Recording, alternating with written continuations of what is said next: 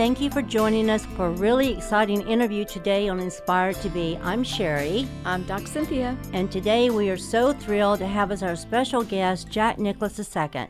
Jack is the president of Nicklaus Design and vice chairman of Nicklaus Companies. He has designed over 50 golf courses that are open for play today. Jack also serves on the board of directors for Nicklaus Children's Healthcare Foundation and is chairman of both the Muirfield Village Golf Club and the Memorial Tournament. The first of 5 children born to Jack and Barbara Nicklaus.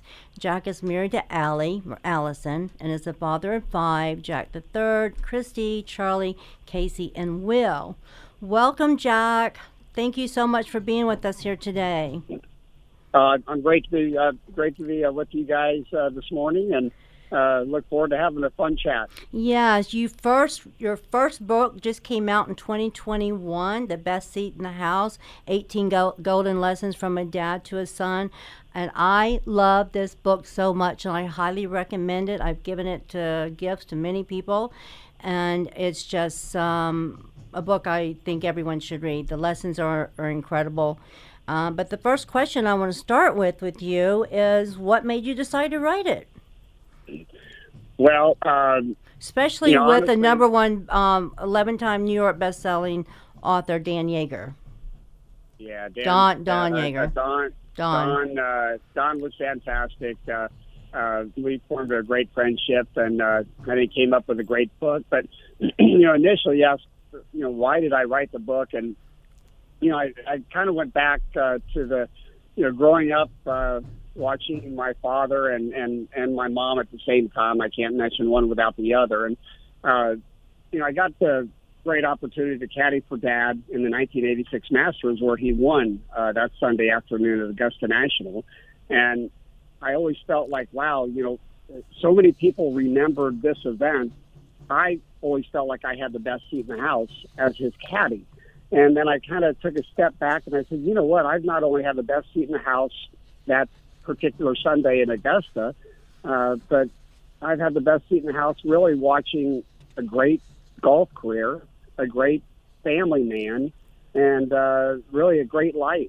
And I wanted to share that with folks, and really I set out to really just pay honor and pay tribute to my mom and dad. Never thought that I might sell a bunch of books, but honestly it was about paying tribute to my mom and dad. And what ended up, I got to tell you, when I went through the whole journey, it took me about a year to actually, when I started writing, to actually finish it. And the joy that I had gifting that book to my mom and dad was a joy that I'll always cherish. Well, it's such a beautiful tribute to your dad. And the photo from that moment of when your dad won that tournament was on the cover on Golf Digest, correct? That was such an amazing photo of you sitting in the ground. I think the interesting thing for me, I love the book too. I think the book is just phenomenal. And I think it's what people don't really understood, which I didn't at the time, is your dad was only 21 when he had you. I mean, that is so as he's evolving as a man himself. Right. And he's having 5 children, it would be interesting for sure to write a book like this, because you're such a piece of his transformation into a man himself. Well, I think I don't know what what kids are doing today, but it seems like our youth is getting married a little bit later, and as a result, having children a little bit later. They were young. My mom and dad were very young. Yeah. Yes, they're both 21 years of age when I was first born, and you look at the things that my dad and my mom were able to accomplish at such a young age. Just obviously the golf career. Obviously, they raised 5 children. I'm the oldest of 5. But even you go back to, I'm very involved with Muirfield Village and the Memorial Tournament. Right. And he wanted to do something similar to Augusta National in his hometown of Ohio. And you look, when that golf course was opened, that was 1974, and our first tournament was 1976. He and a small group of guys bought that land in 1968-69. So you're talking, they bought it when he was 28 years old. Wow. And they opened Muirfield Village when he was 24, and he had such great perspective on things differently. I mean, I think ahead of the game as it relates to, his first membership. He had great diversity. He was the first to build a stadium golf course here at Muirfield Village, where that became a very famous thing down the road with the TPC Tournament Players Club golf course. They developed the stadium. But honestly, Dad was the first to do that. He's doing all this at the late 20s, early 30s. It's just, to put things in perspective, and you start relating, and when you hit those benchmark numbers of 21, 31, 41, and gosh, I'm almost 60 now. It's amazing the things that I have watched my mom and dad accomplish at a very, very young age. Jack, did you keep journals? Did you take notes or things throughout your life, being the son of Jack and Barbara? Was it something, because you have the lessons in this book are so amazing, and was this something that you just paid attention to and that you wrote down? You know what? I've been writing notes for years, and that was part of my challenge. I had notes on back of napkins. I have wrote journals, and just to keep notes to remind stuff. I have little recordings of my dad telling stories and my mom telling stories. I love that. And where I actually tried to start this book 4 or 5 times, and just didn't know how to organize it. I was actually at a fundraiser at my mom and dad's house. John Maxwell was there. I read that in the book. Love John him. is a wonderful man, and I explained to John what I was trying to do, and he goes, "I've got the guy for you that's going to help you write this book." He picked up the phone immediately, and Don Yeager picked up the phone on the other side. John made that introduction, and we hit it off wonderfully, and of course, I didn't understand the process. Don, this is all my script, my understanding of mom and dad, and the tribute that I paid to them. They're lessons that I learned, and it's in my handwriting.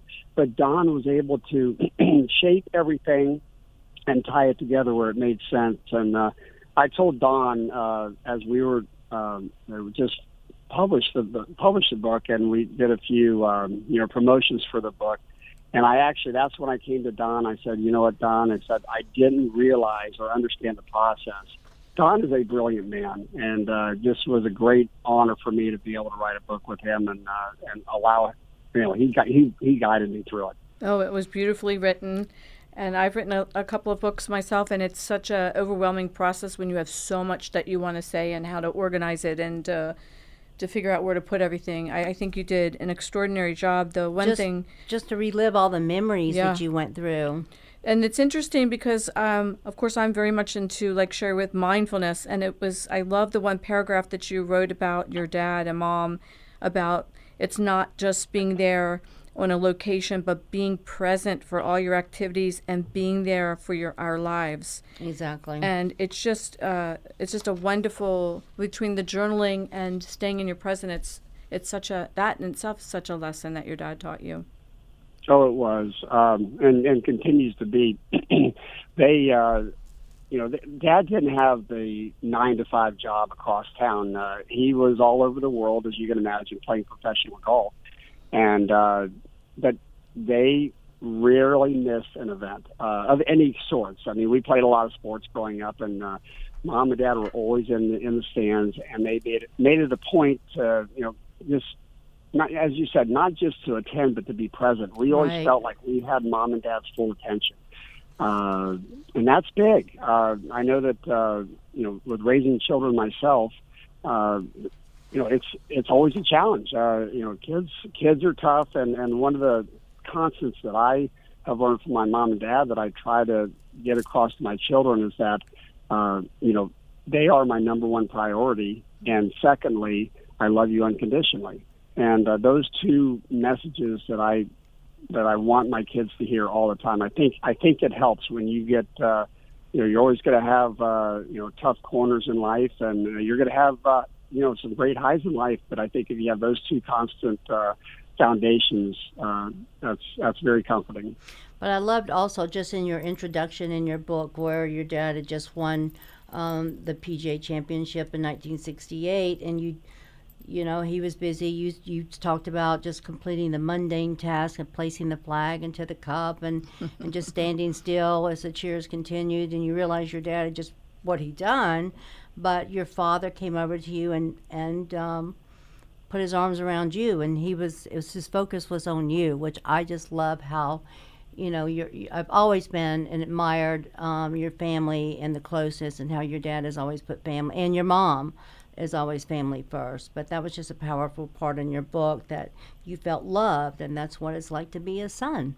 But there's no question about it. And again, the kind of, we reflect what you were saying is that, yeah, it's tough to, you can get caught up in the moment. And that was a moment that you mentioned on the green in 1986 Augusta, where, there was great applause for my father. This was all about Dad, about what he accomplished that day, what he had stood for his entire life. He's a role model, and many people looked up to him, and they were just so happy that it was a moment for my father, and he made me part of it. And that's the best way I can describe to somebody what it's like to be Jack Nicklaus's son.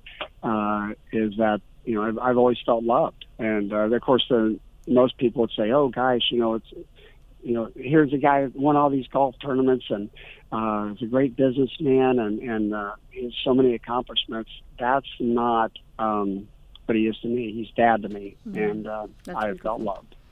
Yeah. That's beautiful. Well, I always believe behind every great man is a great woman, and it sounds like they were a great couple. Barbara. I'm just wondering. Mom, she's an amazing woman. Yeah. Can you give us a few of her best lessons as well?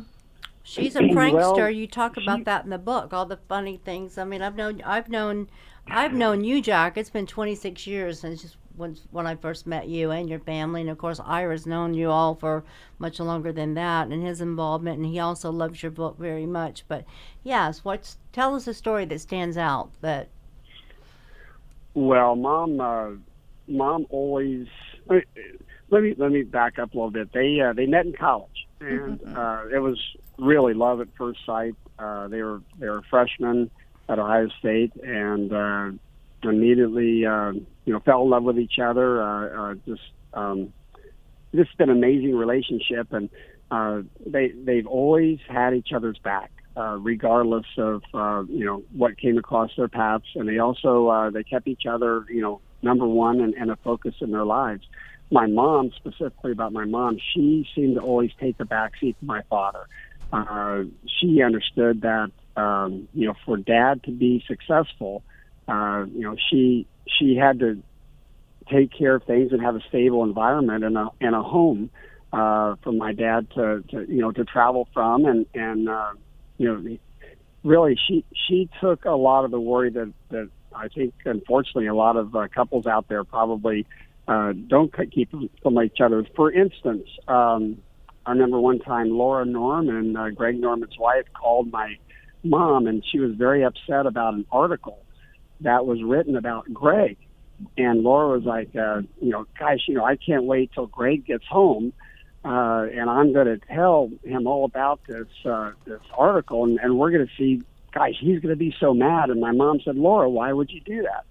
And, of course, Laura, she was very young at the time, and she hadn't thought about it. She goes, what do you mean, Barbara? And my mom's like, I have had so many negative articles written about my Jack, and I just throw them in the garbage can, because what good is it going to do? I know it's not true, and why do you want to upset him?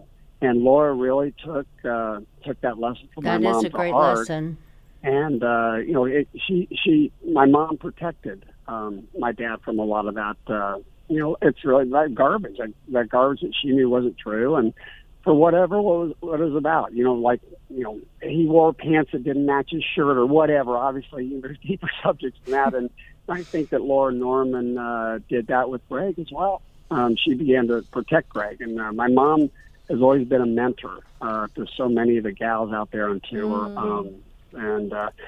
But again, she, I think of that song that Bette Midler did so wonderfully, performed The Rose. It's the wing beneath my wings. My mom was always the That's wind. your mom, right? My father's wings. She's allowed my dad to do so much. And then, you kind of fast forward today, and my mom is really involved with the charities and raising money for children and the health care.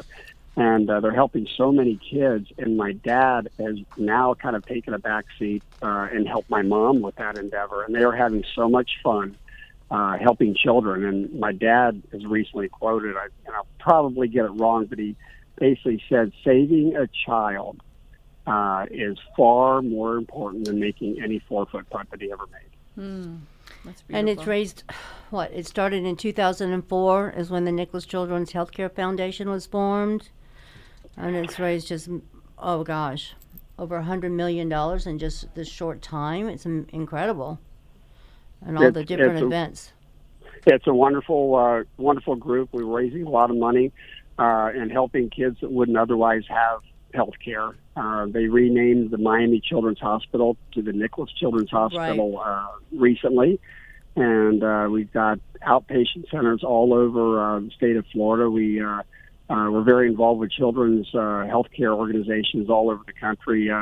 Nationwide Children's up at the Memorial Tournament, they're a major beneficiary there, and it's what, you really don't understand it. It's tough to understand. I shouldn't say that. It's tough to understand until you actually go to some of these kids that you're helping, and you visit them in the hospital, and you realize the chance in life that you're gifting them, and it really is an amazing feeling. Feels great. That's wonderful. At the Congressional Gold Medal presentation for your dad, you discussed in detail the Masters where you served as your dad's caddy. Can you share a little bit about that speech in 2015? Well, that was, I remember my dad, actually, he's one of very few people that have received the Presidential Medal of Honor, Congressional Gold Medal, and the Lincoln Medal. Lincoln Medal. But anyway, an amazing honor. And so Dad came to me prior to receiving that honor, and he asked if I would present him. And I knew that Dad had presented for Arnold Palmer when Arnold received the same honor several years earlier. And so my immediately thought was, Dad, are you sure you don't want to have maybe like a Tom Watson or a peer of yours do this? And he said, no. He said, I want it to be you. And he says, you'll do fine. He says, just consider it a practice run for when I die, when you have to talk when I die. I'm like, Dad, that really is not helping me at all here. And I want to tell you, I was so nervous. It was in the rotunda at our Capitol building, and I got the great leaders of our country and orators from the past. I felt like they were looking over me, and I was shaking, but it came out well. I think I made my dad proud, and it was just an amazing day. I also loved the part in the book about in 1962 when Arnold Palmer, there was a playoff, and Arnold Palmer lost your dad. He said, now the big guy's out of the cage. Everybody run for cover. And the three of them between Arnold Palmer and Gary Player and your dad was incredible, a threesome. Yeah, they made a great group. The big three, they called them. Gary, Arnold, my dad. And the Knight, the Blackjack, and the Golden Bear. So Arnold was... they had a great rivalry, my dad and Arnold, and that particular event, Dad had played with him a few times prior, and that was the 1962 U.S. Open at Oakmont, where that was Arnold's hometown, and Dad was not well received. He had a lot of hisses and boos, and they really wanted Arnold to win, and my dad ended up prevailing, but Dad said that, even though some of the gallery didn't manage him or wasn't very nice to him, Arnold always had his back. And that was the case throughout their lives. Arnold and Dad always had each other's back. They had a great relationship. Although they were fierce competitors. Once the competition, the flag was put away, they shared a great relationship. And I know Dad misses Arnold very much. Arnold passed away, obviously, a few years ago. Right. It's a shame more people can't have that same respect for each other on the court. I think of some of the basketball players that are like that as well. They can just get off and it's over and done with. I was really intrigued by the book too when you talked about your dad worried about you in particular, since you have his namesake. Right. That he never wanted in any way you to feel underestimated or not yourself. And I just wonder if you could speak a little bit about that, because I'm wondering, as I listen to all this, you're a pretty strong, independent person yourself. I'm just wondering what your legacy or how you see your legacy would be. You know, Dad has told me that if he ever knew what successes he would have in life, he probably would not have named me Jack Nicklaus. But again, you know, I'm born in 1961. He had never won a professional golf tournament at that time. He won it in 1962, the U.S. Open. And, you know, obviously you win the U.S. Open, people start to recognize you. And I did have struggles growing up. I remember introducing myself only as Jack when it would have been more appropriate to say my last name as well. And that was intentional. I wanted people to see me before they saw, you know, gosh, he's the son of Jack Nicklaus. And, you know, I actually, Helen Ross, a dear friend of mine, she interviewed me while I was playing the ACC golf tournament, playing for the University of North Carolina. And she asked if I were to have a son, would I ever name him Jack the Third? I said, Helen, gosh, no, it's been such a struggle. Gosh, no, I wouldn't do that. Well, certainly, sure enough, my firstborn comes along and I name him Jack the Third. Just so proud of that name. But then when I was doing this book, I asked the kids to reflect some of the stories that they've had growing up, and Jackie had the same experience. You know, he would stand up and say his name. He wouldn't say his last name either. Yeah. And but you know, you grow out of it. You mature. You do ultimately have to look in the mirror, become your own person. And you know, you ask what my legacy will be. No, I didn't win 125 you know, professional tournaments, but you know what I'm most proud of. I think I've lived a good life. I continue to live a good life, but what I'm most proud of is 5 children. And I think that, you know, when we all step back from whether, you know, working and the struggles or successes that we have, your true legacy is your family. Oh, I agree. I agree. Beautiful. And I loved what each one of your children wrote in the back of the book. Just beautiful. Absolutely incredible tribute to you, to your dad, to your mom. You did everyone proud, Jack. I mean, the book is just absolutely incredible. And one of my favorite chapters in there is Act Like a Champion. And I truly believe that in life, that we all need to stay uplifted. And no matter what we go through in life, keep ourselves up as champions, no matter what. And we go through something, that we can learn from it and continue on to be a champion. But that was that's my mantra, to be a champion.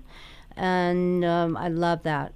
Jack, there's a story in your book. There was a golf tournament between your dad and Peter Jacobson's. And Peter asked you about your golf game, and your reply was, Peter, I'm not hitting the ball really well, but gosh, I'm not putting very well. And it was such a lesson in getting out of your head and believing you are the best putter. Can you talk a little bit about that lesson? Because that was such a turning point, you know, and learning about positivity and believing in yourself, and saying, instead of saying I'm not a good putter, you become, I'm the best putter in the world. You know, you just turn that around and make that positive. Well, I remember I was caddying for my father. It was a memorial tournament, and Peter is paired with my father, and it was actually a shootout. It was a shootout on the Wednesday before the tournament. You start with 10 players, and it had you reduce one player per hole. It got down to number 9, and it was just Peter and my dad. You know, for the big prize that Wednesday. So again, you know, they hit off the 10th or the 9th tee, and Peter goes, Jack, he says, so how you playing? I said, well, Peter, he says, I told Peter I was hitting it beautifully, but my putting, I just am not hitting it, or I'm not putting it very well at all. And Peter goes, I don't want to ever hear you say that. I go, what do you mean? He goes, your mind is like a computer. It only knows what you tell it. Exactly. He says, next time I want, I ask you how you're putting. He said, I want you to tell me you're putting fantastic. So I didn't think much of it. We walked down the fairway, and both Peter and my father, the hitter drives in the fairway, and Peter's selects an 8-iron.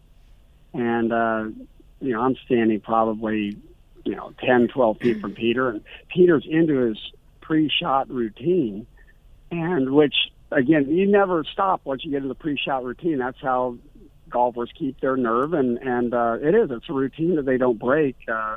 So anyway, Peter is behind the ball. He steps into the stance. He places the club behind the ball. He looks at the target. He gives a little waggle, and then all of a sudden he looks up at me. He says, Jackie. I was kind of taken off guard. I said, yes. He goes, ask me what kind of 8-iron player I am. I said, well, Peter, what kind of 8-iron player are you? He says, I'm the best goddamn 8-iron player in the world. And at that, he pulled the 8-iron back, and he hit it as crisp as he could hit it. He just stiffed it about 2 feet from the pin.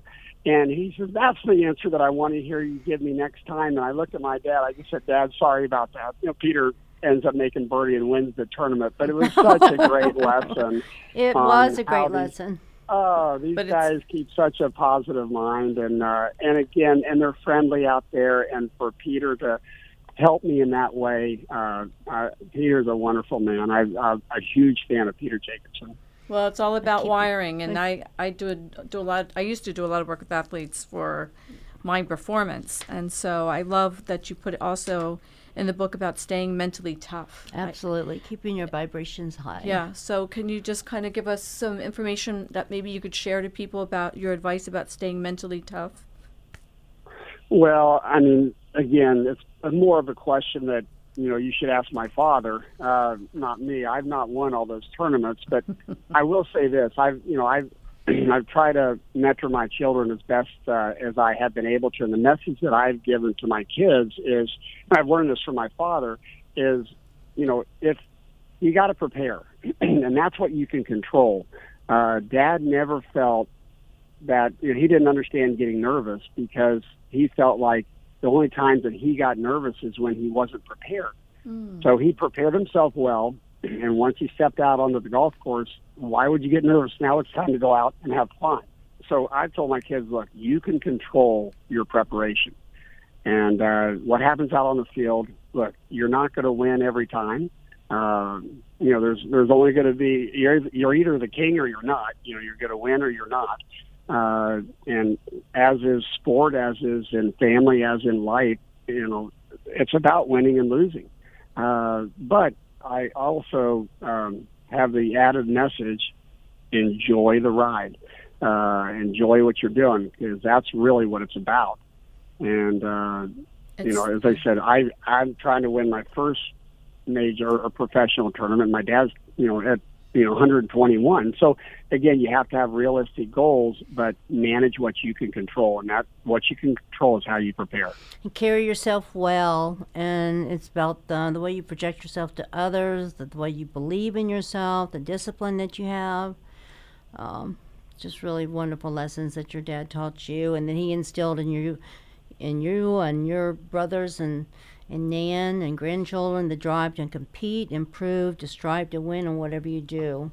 And just the lessons that in this book are so incredible, Jack, and I hope everyone goes out and buys your book, because these are not just lessons about golf. These are lessons about living life and how to strive to be a better person and what to do in challenging times. And I love how you wrote giving more than take in relationships, which I think is such an important philosophy in life, especially for all that we're facing right now with the pandemic and all the things, the stress that are going on for people.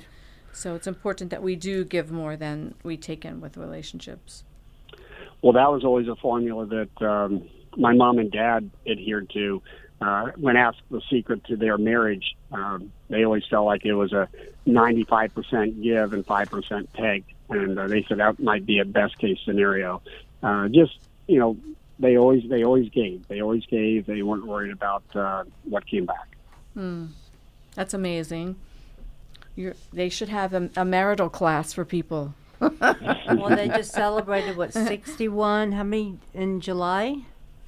Their They anniversary? were born in 40 and married in 60. So it's easy for me to remember their ages and how long they've been married. So sure, yeah, we're coming up on, we're going to be 61 years Yeah, right now. 61 in July.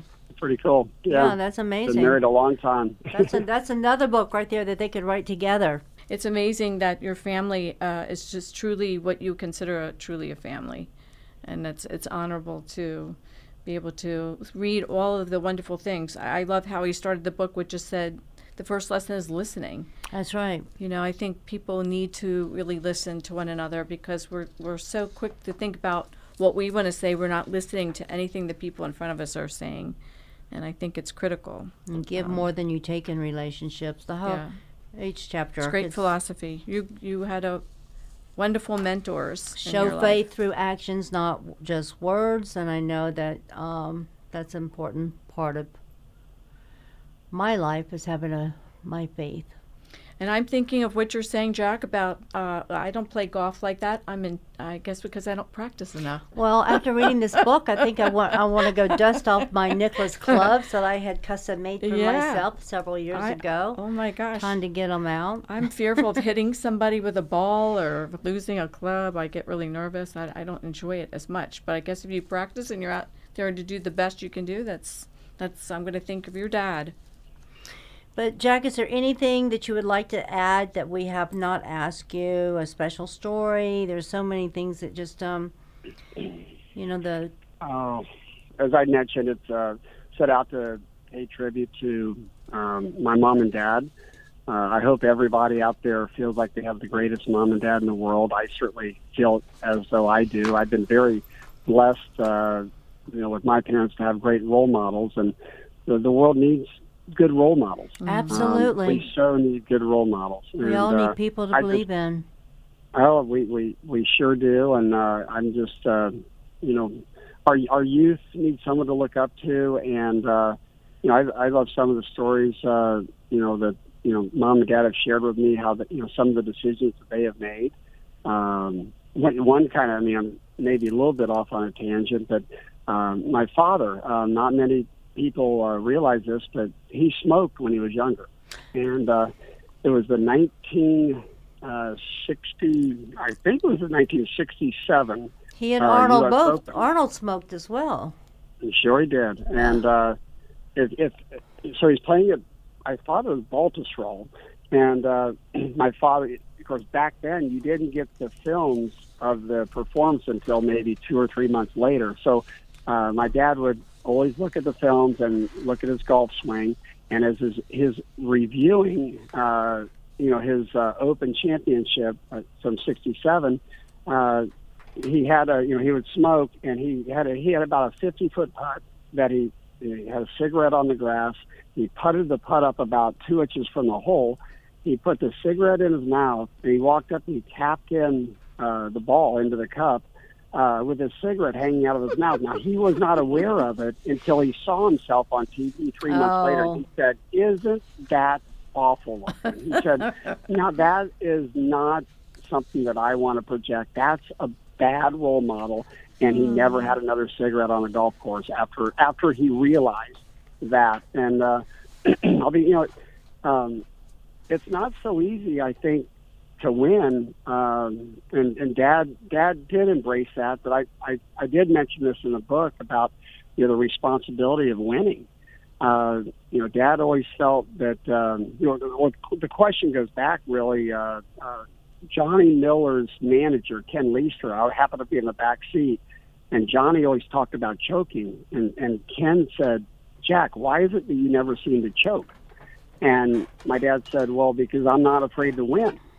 And I'm in the back. I said, "Dad, don't you mean you're not afraid to lose?" He says, No. He says, "It's actually easy to lose." He says, "But to win," he says, "you really have to separate yourself from everybody else. There's only a few winners. There's a lot of people that get beat." And he said, "But with winning comes a great responsibility." And that's where my dad, I think, took it to the next level, where that responsibility, that was part of him. And he knew that he had to do things correctly he had to be a good role model if he was going to be on the stage and win. And I so admire my dad for making the choices that he made throughout his life. Well, your dad has always been so gracious with his fans and just such a, he's approachable. He's so kind and thoughtful to everyone. That's what I was thinking, approachable. And so many people aren't. Right. They just think of the fame of things, and they're not as embracing. I really think of him sort of like Kobe Bryant, because he was very similar. He didn't take things too seriously, but he was always out for people to give them advice. And I think it's just it would be tough now with social media for people that are out and so exposed. Well, it's so different now. Yeah. But your dad, I'm glad he still mentors people. I think that's amazing. Yeah. Amazing Yeah, very family, proud of Jack. I'm proud of. I'm so proud of this book. Congratulations, And we're proud of wishing you. much success. Yes, absolutely. You're in your own space, and I love that. And you are leaving your own legacy to your 5 gorgeous children, and it's amazing. When I think about how much they've grown through the years. It's unbelievable. my gosh. Christmas should be fun. They do grow so fast.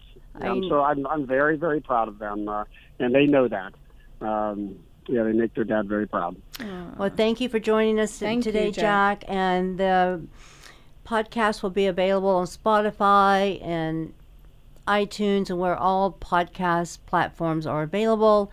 And please follow us on Inspired to Be podcast on Instagram.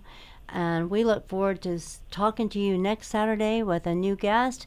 Go out and have a beautiful day and be a champion in your own life. We love you.